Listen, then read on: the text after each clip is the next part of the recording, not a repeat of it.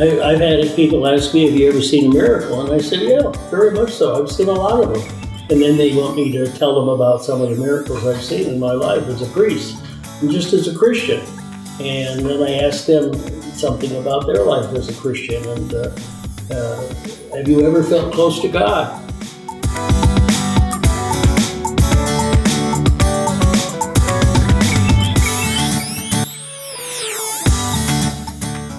We view all life as throwaway.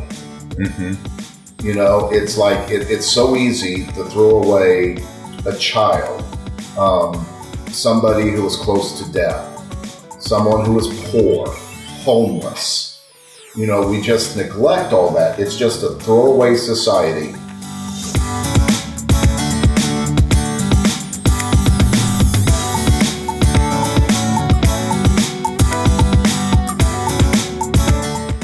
Before I formed you in the womb, I knew you. Think about that. Before we were even formed in the womb, God knew us.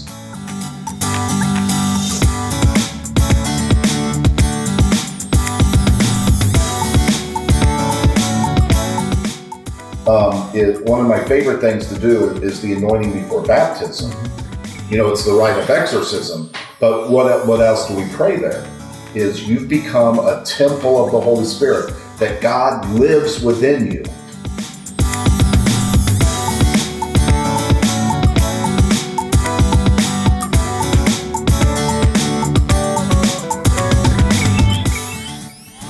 Here's your host.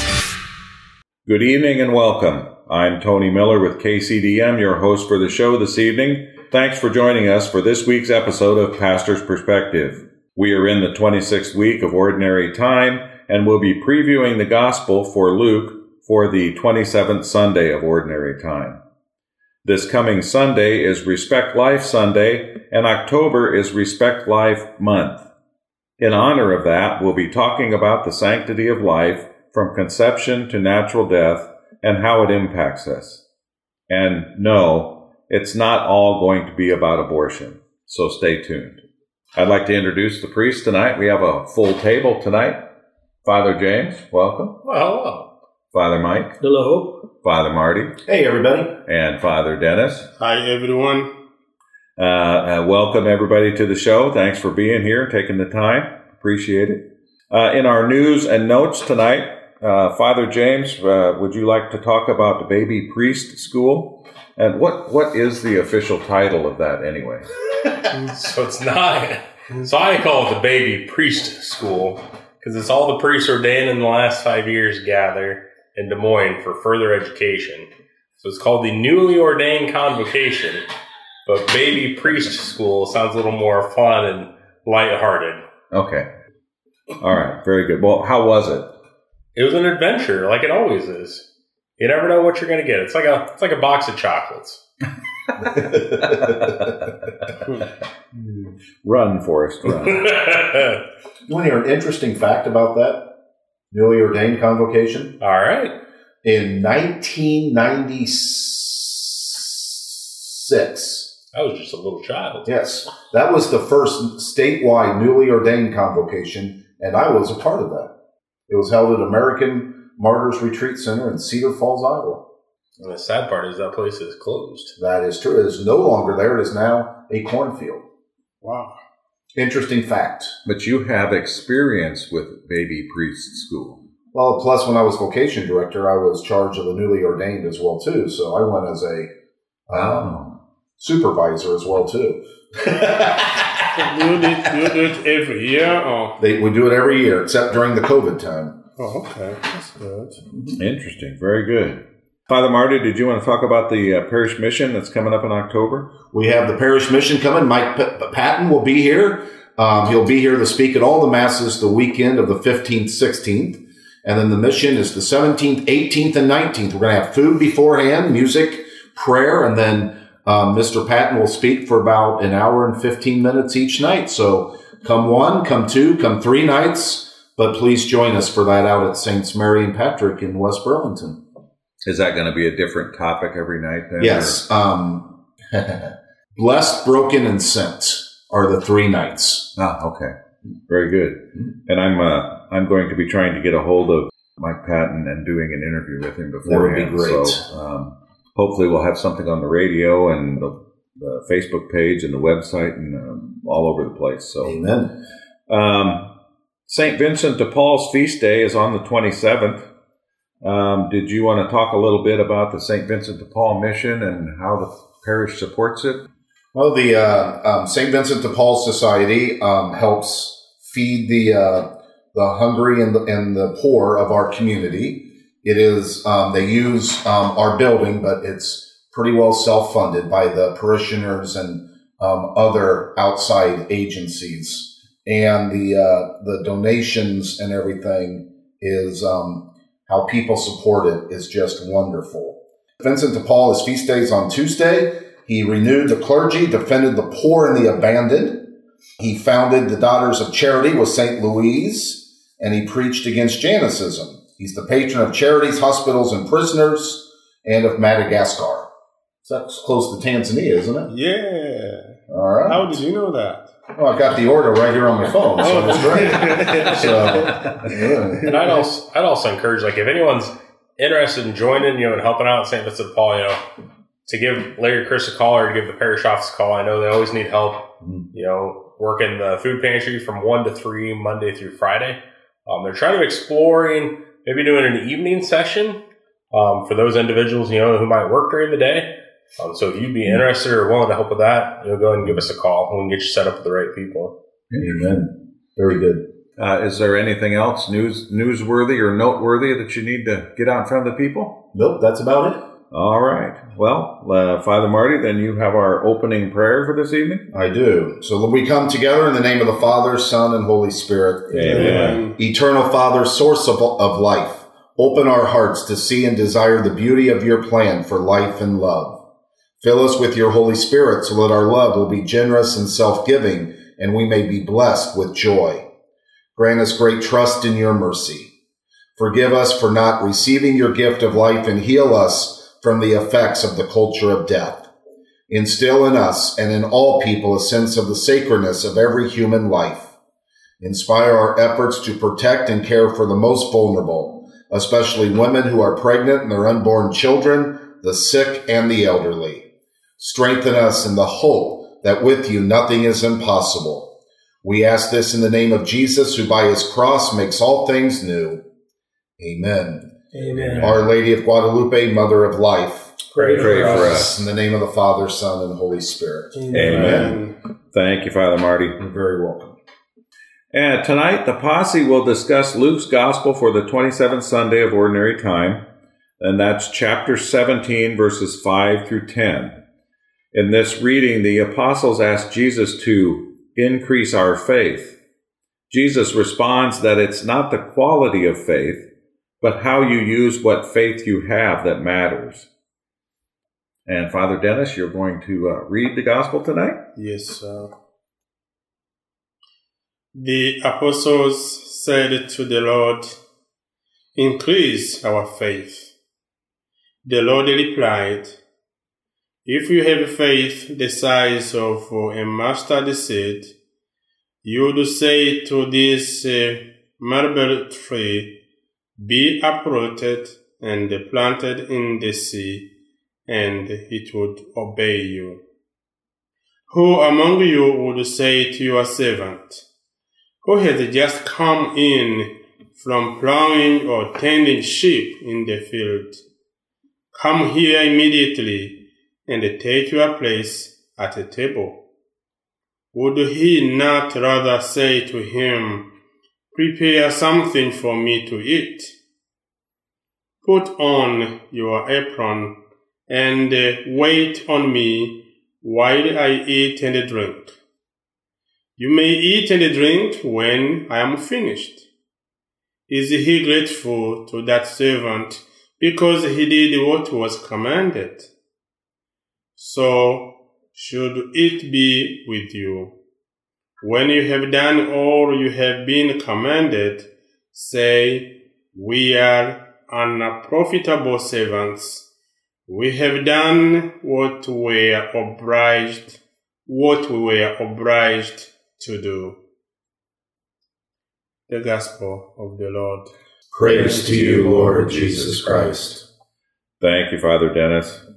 Kind of a short gospel tonight.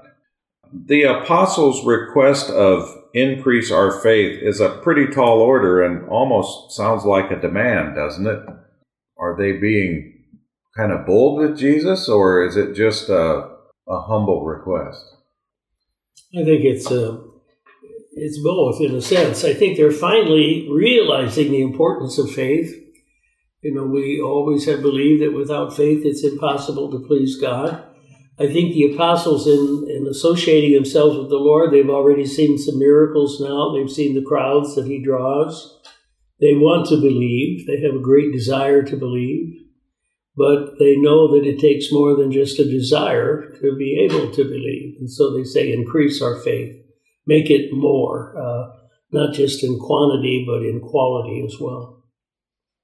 They're really more trying to understand. Sure, absolutely. I think they are also eager to be like Jesus, because they see what Jesus is doing out of faith. He's doing wonders, he's doing miracles, and they feel like if we could be like him, that would make a lot of deal. So they are just asking Jesus to increase their faith. But as you know, faith is a gift. And it is not something you acquire just like that.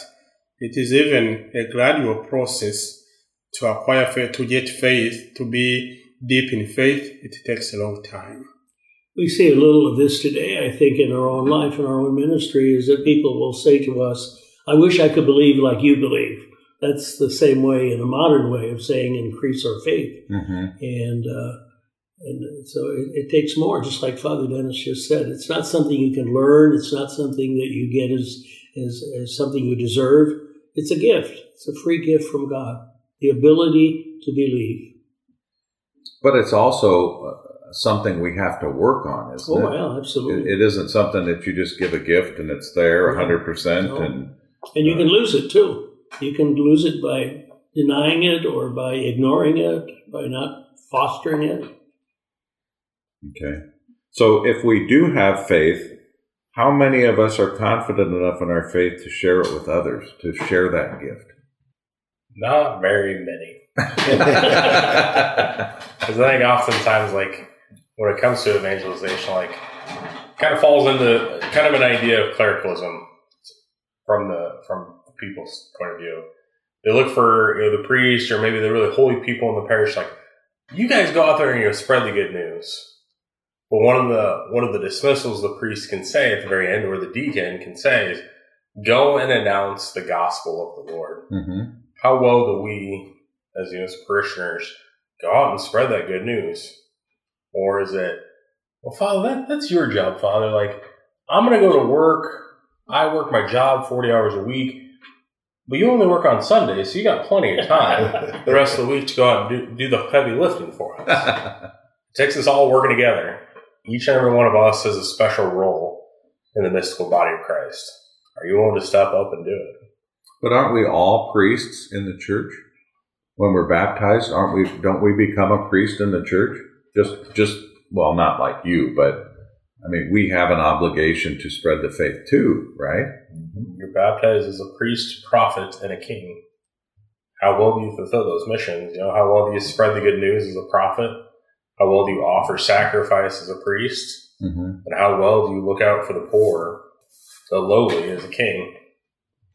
Yeah, I think it is a challenge to our church, because when you go in the big towns, even in other places, you can see people holding the Bible, trying to preach to people their faith.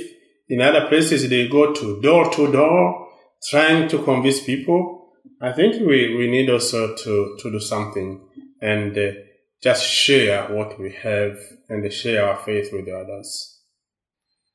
So the gospel mentions an unprofitable servants. Aren't we also unprofitable servants if we're just meeting our basic church obligations? I go on Sunday, I'm there, that's what I need to do. Are we being unprofitable servants if we're not going above and beyond? I think for many of us in today's society, unfortunately, there's a lot of things that get our attention, sports, fantasy football, whatever it might be. And when it comes to faith, we're just looking like, how do I check the box? How do I do what I have to do to say that I'm a Catholic?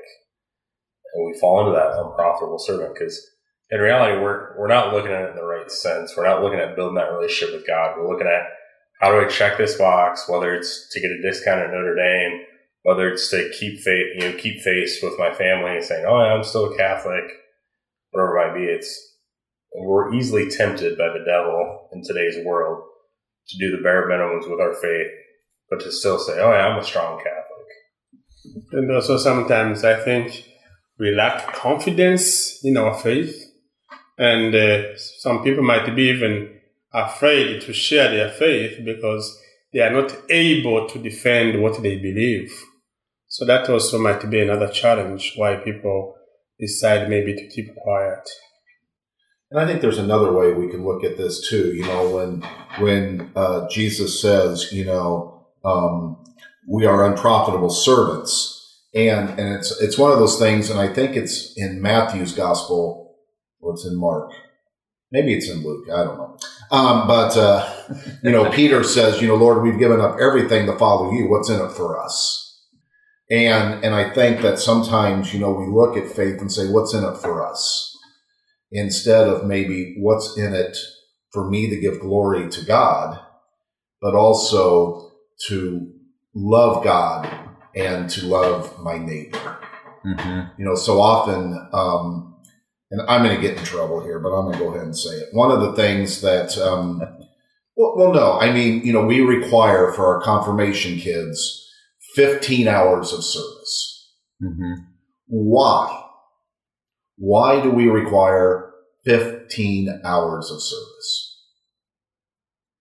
Because, and I'm not faulting the kids, but, I've had two of them come up to me in the last 3 days. Well, Father, I'm looking forward to the confirmation. I got my 15 hours done. It's almost like, well, what's in it for me? You're going to get confirmation because I've done 15 hours. And in and of itself, I think service needs to be, that we are called to serve God. We're called to serve one another, and it's not always about me. Mm-hmm. It's not what I can get out of it. It's not a mark on the scoreboard. Yeah, and that 15 hours should just be a good start. Yes. Yeah, but I don't get a trophy. I don't get a participation. I don't get an athletic banner. I don't get a silver cord at graduation. I don't get a silver cord. I know. I don't get, this bigger paycheck or maybe this, fancy toy or something. Yep. I don't have anything I can really show off to my friends. Yep. And that's the hard part of it in today's society. And I want to, I looked at the first reading, and I'm still trying to figure out how the first reading goes in with the gospel for this Sunday, but I won't go into that. But I want to read the second reading to you, if that's okay, because I think it says a little bit of what we're talking about. And it's Paul's letter to Timothy, it's second letter. He's in prison. He says, Beloved, I remind you to stir in the flame the gift of God that you have through the imposition of my hands. For God did not give us a spirit of cowardice, as Father Dennis, thank you, but rather of power and love and self-control. So do not be ashamed of your testimony to our Lord, nor of me, a prisoner for his sake, but bear your share of hardship for the gospel with the strength that comes from God. Take as your norm the sound words that you heard from me in the faith and love that are in Christ Jesus. Guard this rich trust with the help of the Holy Spirit that dwells within us. Because we are called to guard the rich deposit of faith that we have. Mm-hmm. We're called to share it, and at the end of the day, we just basically say, hey, I'm an unprofitable servant. I've done what I've been commanded to do. Yeah, but I don't want to bear my share of hardship for the gospel. I want this to be easy. I want to be already with the resurrection. I don't want to have to go through Good Friday. Yeah, but you tell me where in the Gospels, Matthew, Mark, Luke, or John, where Jesus ever said it was going to be easy. My mom used to remind me of that so often. She actually gave me, and I wish I still had it. It was a little stitch thing, And it was actually a line from the TV show MASH, when God forbid, that this would be easy. And even sometimes we feel like when I share my faith maybe with another person who doesn't share the faith like my faith, we have that tendency of feeling like I'm going to offend him or her. And we end up just not doing it and enjoying our comfort zone because of that kind of mentality. But really, the mission we have from Jesus himself is to go out and proclaim the good news. I've always been impressed in the last half century. I'm amazed that I can say that honestly now. The last half century of baptizing babies and being present at confirmations and even confirming once in a while in the bishop's absence. I've always been impressed with the readings for the baptism and then for the confirmation. And you see the growth that's taken place in these people. Originally, confirmation was given at baptism. It was given right at the little baby or the young person. And now over history, because of different developments, it's separated. There's a big effort to get it closer together now.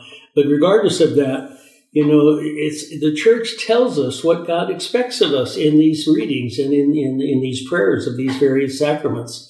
And when the church kind of consecrates that little baby or that young person or that older person who's being baptized, as you are now a member of Christ himself.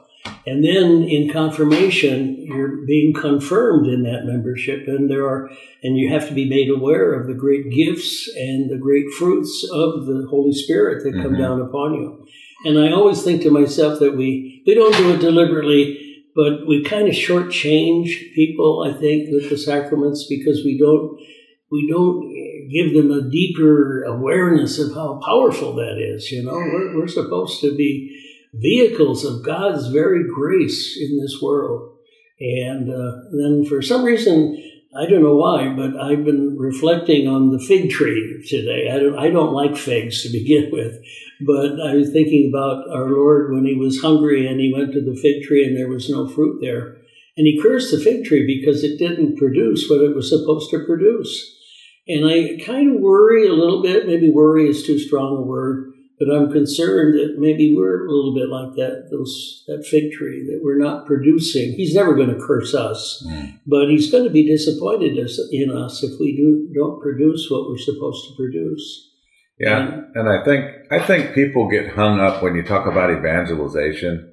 I think people get hung up in, the Protestants are always really good about quoting chapter and verse and chapter and verse, and this is the mustard seed, And I think we all have a story about our faith. We all have a story about our relationship with God. And all we need to do is tell people that story and tell people that relationship that you have and your experience with Jesus. And a lot of times that's what people want to hear. Sure. All the time. I've had people ask me, have you ever seen a miracle? And I said, yeah, very much so. I've seen a lot of them. And then they want me to tell them about some of the miracles I've seen in my life as a priest and just as a Christian. And then I ask them something about their life as a Christian. And have you ever felt close to God? And they always have an answer. Nobody says, oh, no, I never have. They always have an answer. Yeah.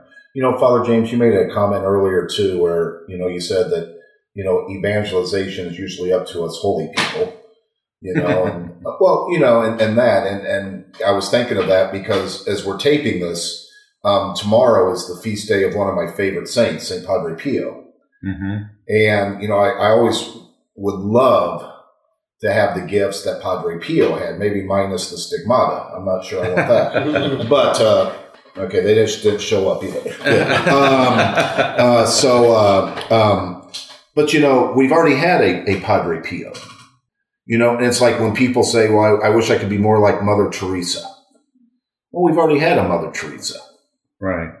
And I'm going to quote her later on in our topic, too.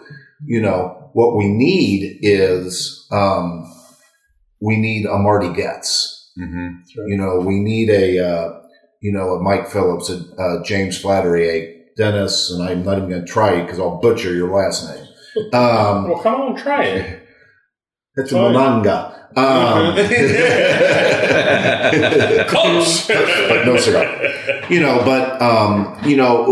What God needs is us to use the gifts that He's given us to stir them in the faith and to share that gift with one another.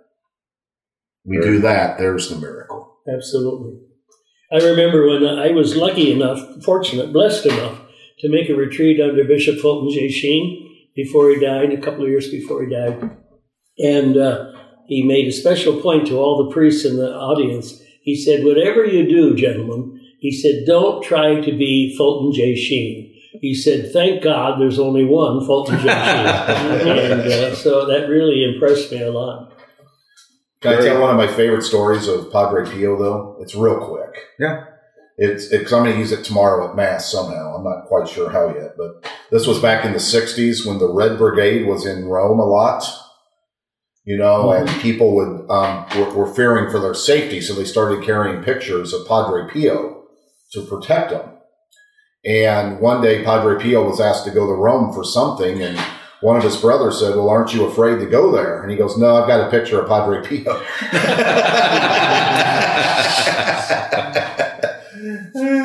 All right. Well, with that, we will go ahead and wrap up our discussion on Sunday's Gospels. For those who are just tuning in, we are talking with Father Dennis, Father Marty, Father Mike, and Father James. And they have gathered around the table tonight. If you've just joined us, thanks for tuning in. We're happy you joined us. If you like what you're hearing, tell somebody about the show. This week, in honor of Respect for Life Sunday, the second half of the show will be a discussion about respecting life from conception to natural death and some of the ways our society has failed to uphold that basic human right. Let's start by noting that respect of life is not just about abortion. There's also the death penalty, euthanasia, and the ethics of end-of-life care, to name a couple others. Let's start with abortion and get that out of the way. Sound like a deal?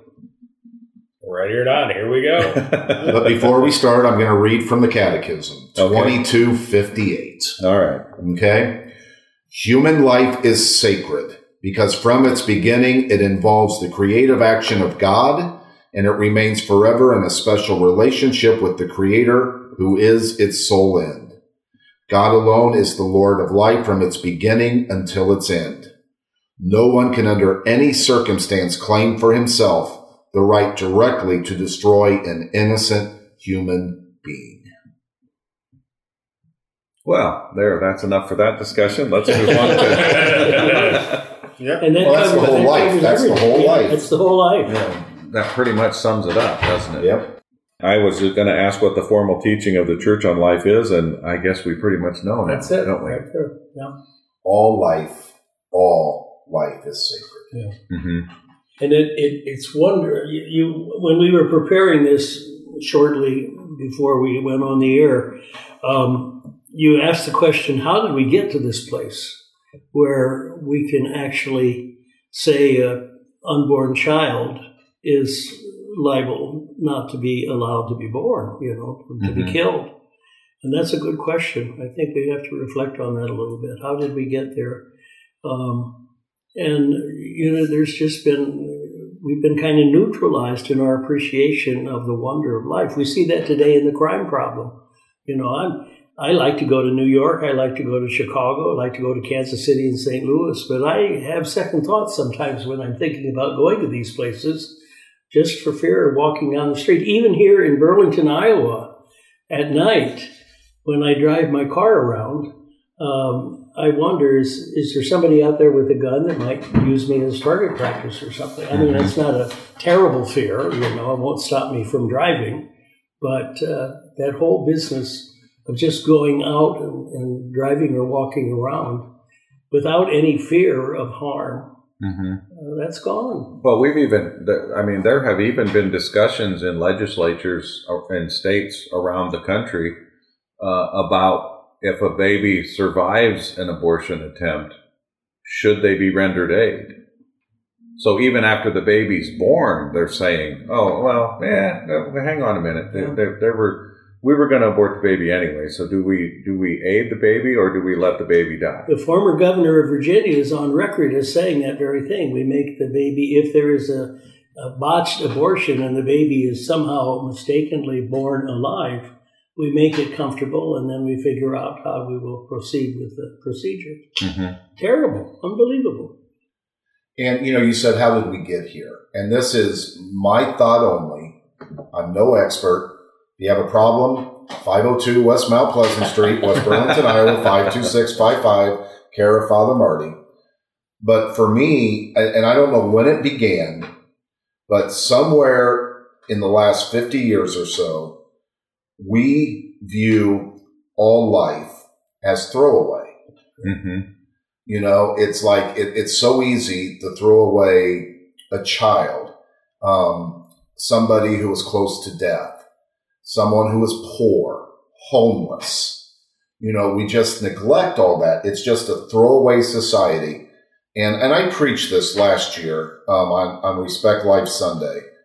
And, I was playing in a golf tournament and I was riding around with a gentleman and he said, and he knew I was a priest. And he said, Father, do you think that if Roe v. Wade is overturned, will that make a difference in our country? And I said, no, it won't.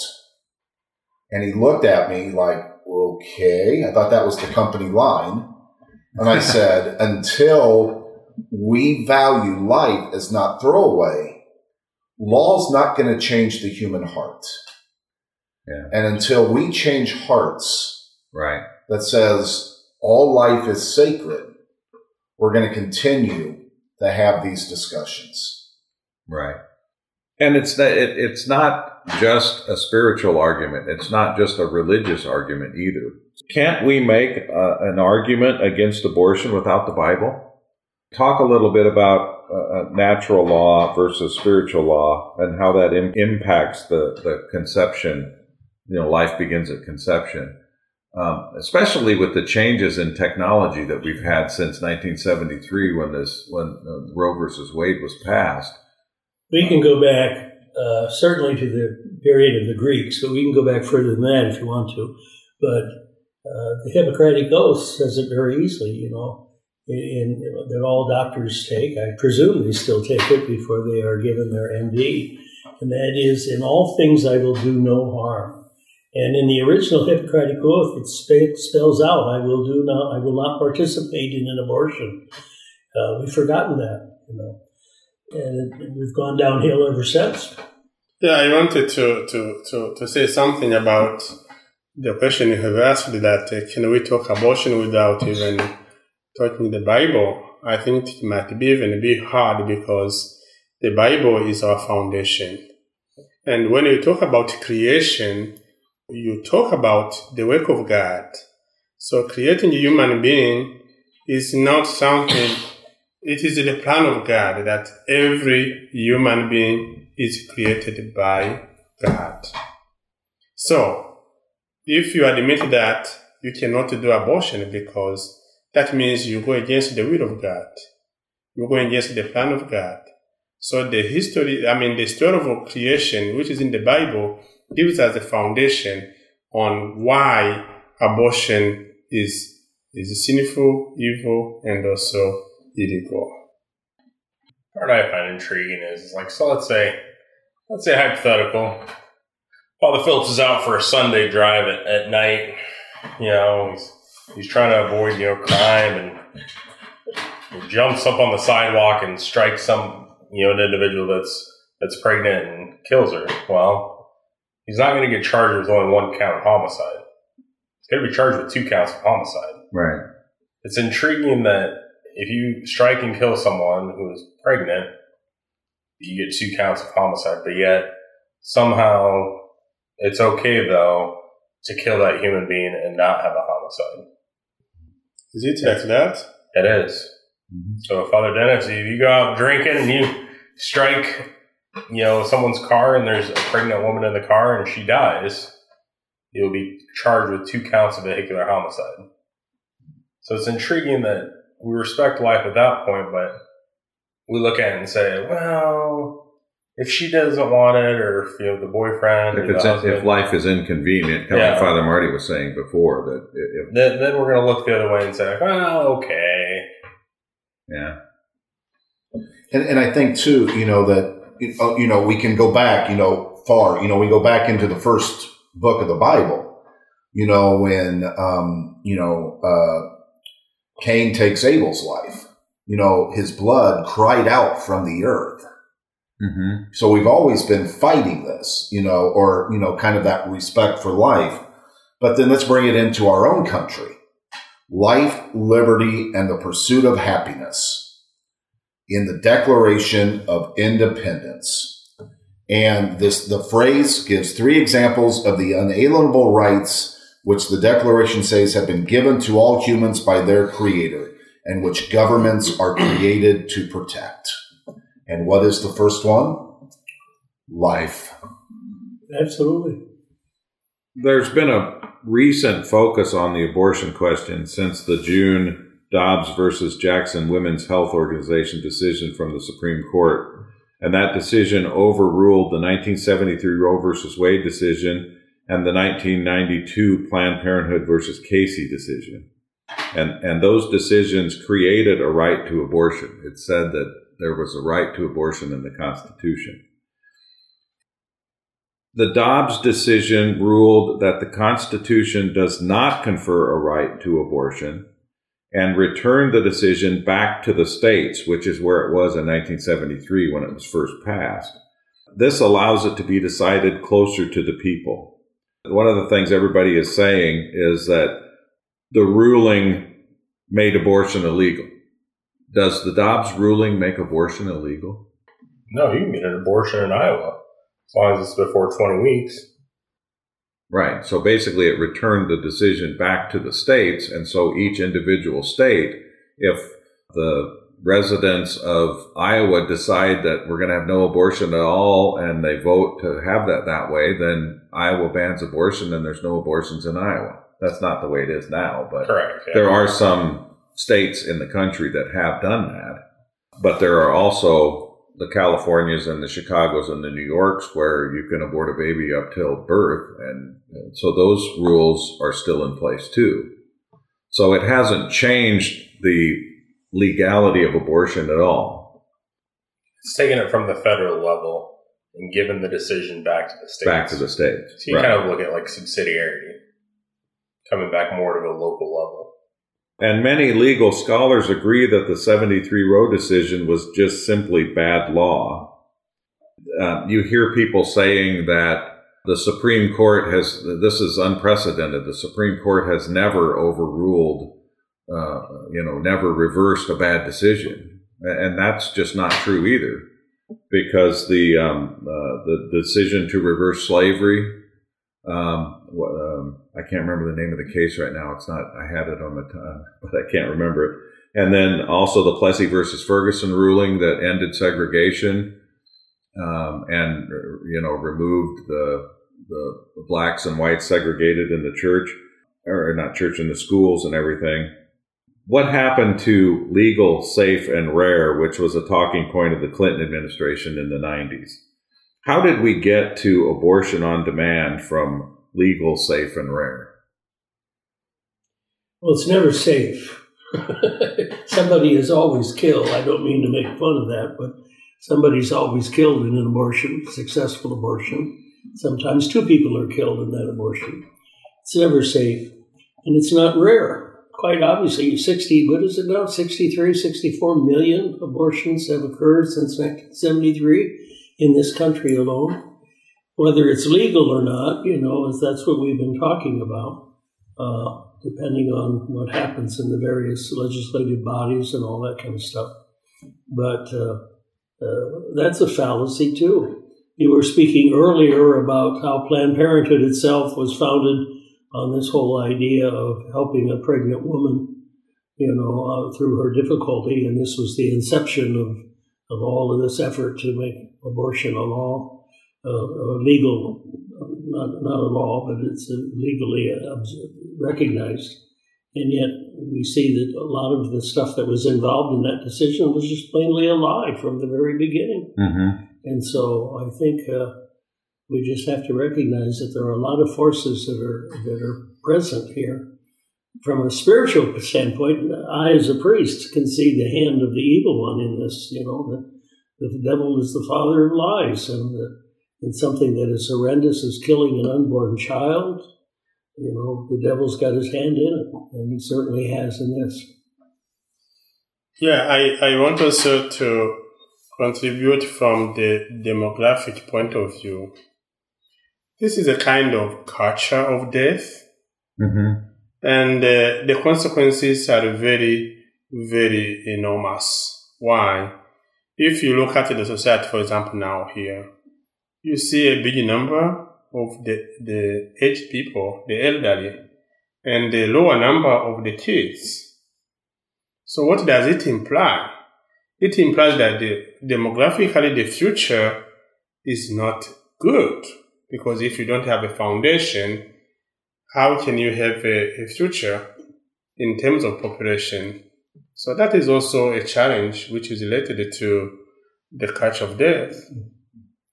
And I want to piggyback on that, because you have to remember that I was taught at Mundelein Seminary when Cardinal Bernardine was there.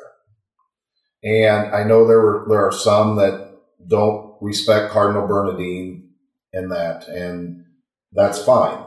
But one of the things that Cardinal Bernardine proposed was the seamless garments when it comes to life issues. And he gets that from, that they did not want to split Jesus's tunic. It was a seamless garment. Right. And I know that right now we're talking about one issue in the culture of life. And that is the right to life, the abortion issue, which is very, very important. It is primary. But when we talk about a culture of life, we have to take all of these life issues and see them as they are from God, a right to life from God. And, we have to look at it, and I know we're going to talk about death penalty and euthanasia, but I also think we need to take it a step further too, is how do we care, St. Vincent de Paul, how do we care for the poor? How do we care for the homeless? That's a life issue, and, one of the big things today, and I've been accused that I preach more on this than I do on abortion, but I see it as a life issue too, is the killing with guns. Mm-hmm. And I'm not saying here tonight, and please listen to what I say. I am in no way calling for an appeal of the Second Amendment, okay, for the right to bear arms. What I'm saying is we need to look at the root cause. Right. Are we investing in mental health? Are we investing in background checks? And that doesn't mean that something's not going to fall through the cracks. Don't get me wrong.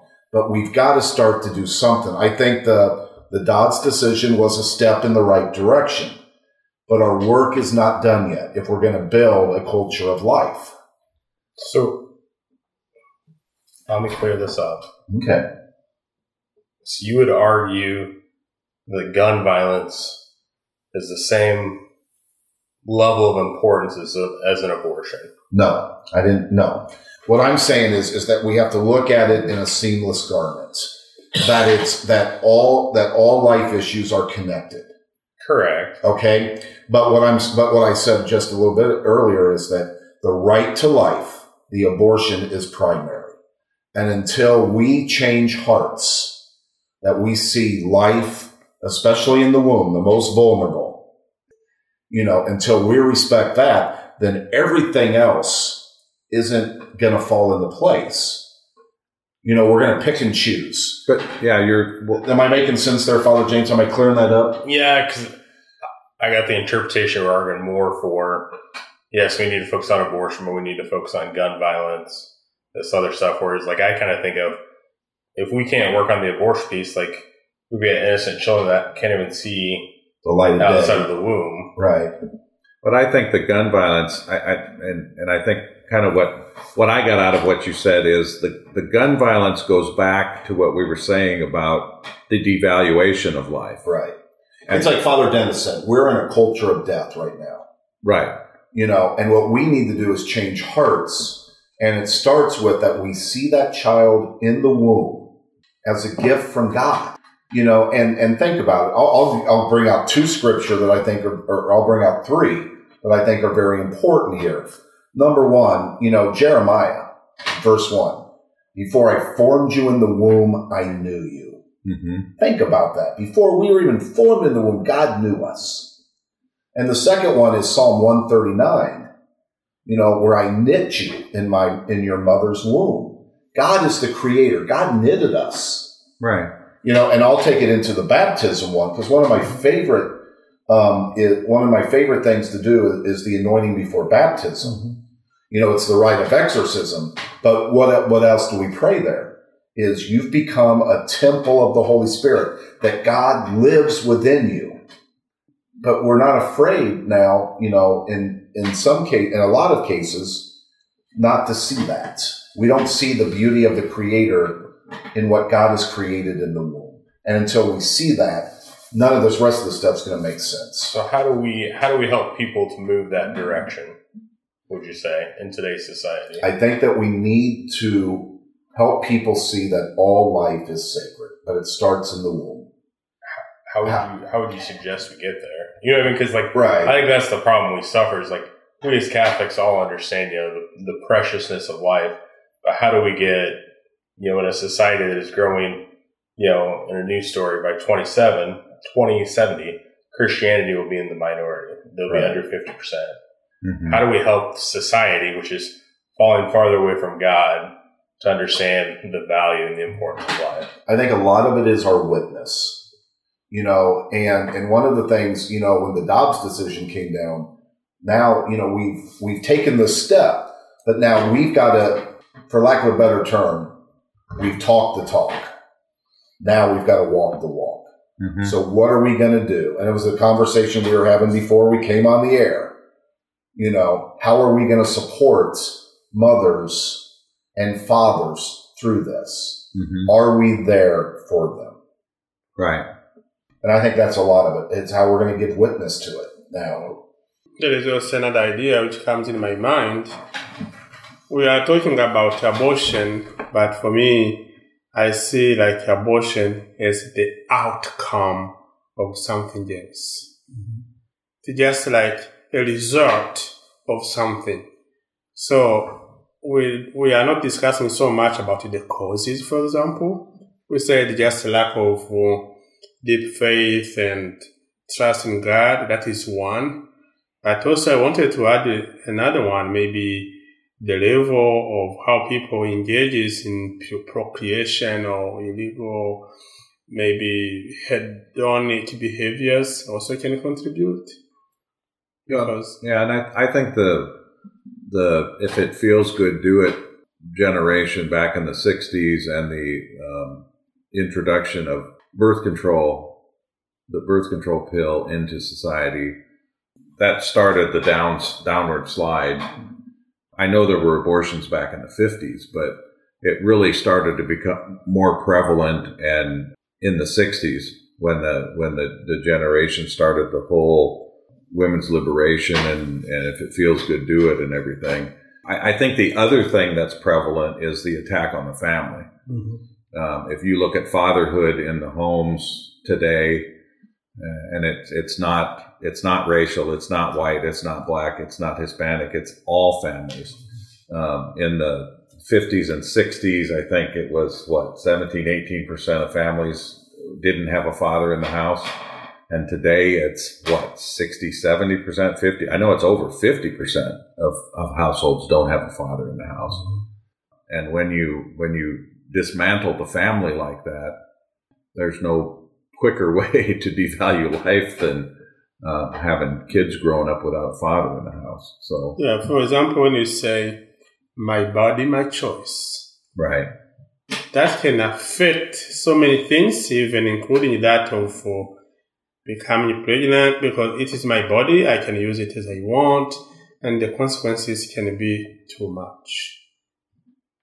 And I think it's something we've talked about before, and if I'm wrong here, just edit this out, please, Tony. if I'm going into scandal or heresy here. No, that's usually me. But we usually ask, what do I want? What do I gain from this? Right. Do we ask, what does God want? I think you've mentioned that many times before too, Father James. Do we ask, what is God's will for me? So often, I feel like instead of looking out at our brothers and sisters, we've grown into a civilization that looks downward at ourselves, at our phones. It's all about me, convenience. I want to watch this on TV. I go onto YouTube TV, Hulu, whatever these things, and we all look for, what's in it for me? Convenience. Oh my gosh, I'm going to have this job. It's going to ruin my career. I have these big dreams of working in a corner office. I'm just going to take the easy way out, or so I think. Mm-hmm. And then now you're left with the pain, the scars for the rest of your life. And there's something too. I think we need to emphasize tonight too. Because so often when we talk about the sin of abortion, we have to remember the other aspect as well too. Is that we have to walk with people who have committed the sin of abortion, and I've heard it many times. I've tried to walk with people, especially in the sacrament of reconciliation. Mm-hmm. I know the guilt that is there. But I also think that, it's not that, hey, I can go do whatever I want. It's about me, because I know God's going to forgive me, because it's presumption then. But we also have to realize is that when people, do that, but we do have a merciful God who does forgive. There is consequences to our actions, but we also have a God that forgives. Just like canon law tells us, 1398. Hey, a person who procures an abortion incurs a late sentia excommunication. And it used to be before Pope Francis that you could not get that lifted by an ordinary priest, your excommunication. But Pope Francis has since given that faculty, yes, to all priests in the sacrament of reconciliation. And is it Rachel's ministry? Project Rachel. Project Rachel. That ministers to women who have had abortions, and men too. Yes. Can't men contact them too? And because it's in some of these instances, it's not just the woman who is affected by the abortion. If you're struggling with abortion, and reach out to Project Rachel, and there's a 800 phone number. I'll try and see if I can come up with that and maybe put it on the website. Well, and I didn't want the entire program to focus on abortion, and at this point we were going to move on to the death penalty and euthanasia and end-of-life care, but we are rapidly running out of time. So I think we'll turn this into a two-parter and pick up where we left off next week, the impact of euthanasia, end-of-life care, the death penalty, and then we'll talk about a little bit of the positive things of people working in the background to help mothers choose life for their babies. And just real quick, Project Rachel, the phone number, the national helpline is 1-800-456-HOPE, 4673. There's also a local number for the diocese. It's 1-888. Oh, it is now. Okay, I'm going on the diocesan website. No. It says 1-800. Come on. On their official website. So it's 888-456-HOPE. And then HOPE. Okay. And then locally, it's 563-333-4107. Okay, I'll post those numbers up on the website when I post the show. With that, Father Mike, do you have a closing blessing for us? I hope so, yeah. In the name of the Father, the Son, and the Holy Spirit, amen. Amen. Heavenly Father, we thank you for giving us the grace to deal in kind of a significant way tonight in these very great and important issues of our time. We ask you the same thing as the apostles did. Increase our faith. Give us the grace to be deeply rooted in your love. Help us to realize the immensity of your great mercy and make us worthy of that, regardless of what has happened to us in the past. We ask all of this through our Lord Jesus Christ, your Son, who lives and reigns with you in the unity of the Holy Spirit, God forever and ever. Amen. In the name of the Father, the Son, and the Holy Spirit. Amen. Thank you, Father Mike. Well, I'd like to thank you all for sticking with us to the end. Our discussion of life issues, and particularly abortion, has come to an end, but we will have another show next week. As a footnote, I'd like to just mention that while I was researching information for the show, I came upon the information. Jane Roe's real name was Norma McCorvey. She never had an abortion, and she never entered a courtroom regarding Roe versus Wade. I found that interesting, that she was basically used as a pawn.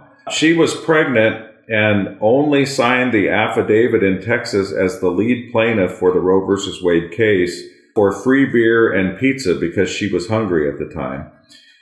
She found out about the legalization of abortion in the newspaper like everyone else. She was never contacted by the lawyers again after signing the affidavit. In fact, had she actually testified in the case might have been lost. In 1998, she was received into the Catholic Church and spent the rest of her life promoting the pro-life movement. She actually had 3 children. The third she gave away for adoption. She died on February 18th of 2017, just short of her 70th birthday. So I find it interesting that she started out as a proponent for abortion and then had a conversion, became Catholic, and spent the rest of her life speaking and promoting pro-life. That was interesting to me. I didn't know that about her. So, Pastor's Perspective for next week, the 28th Sunday in Ordinary Time, we'll stay in chapter 17 in Luke's Gospel, and we will also be picking up the second part of our Respect Life discussion, which is kind of appropriate because October is actually Respect Life month. So leading over into October won't hurt anything at all. Until next week, remember, God loves you and has a plan for your life. Jesus Christ died to save everyone, so go forth and share your story. If you have fallen away from the Catholic Church, we invite you to come back to Mass. Consider this a personal invitation. Give the angels a reason to rejoice. I'd like to thank the priests again tonight. Father Dennis, thank you. Thank you, everyone. Father Marty. Thanks for joining us. Father Mike. Thank you. And Father James, good to have you back again. Thanks, Tony. Did you miss us? I did. I wasn't sure what this was all about. I'd missed it for several weeks in a row now. I don't know if I got kicked off the show yet. Yeah. Well, we threatened last week, but it never happened. You can always text me and ask me what the topic is if you need to. I'd also like to thank the listeners for tuning in tonight. Please join us again next week on the radio. Listen on the website at kcdmradio.org or go to tunein.com to listen to the podcast. Until then, life is short and precious. Don't take it for granted, for you know not the hour or the day. Please join us again next week. Thank you and good night. You can hear Pastor's Perspective every evening at 9 o'clock after the Rosary on KCDM. You can also pick up the show at 5 p.m. on Saturdays and 2 p.m. on Sundays.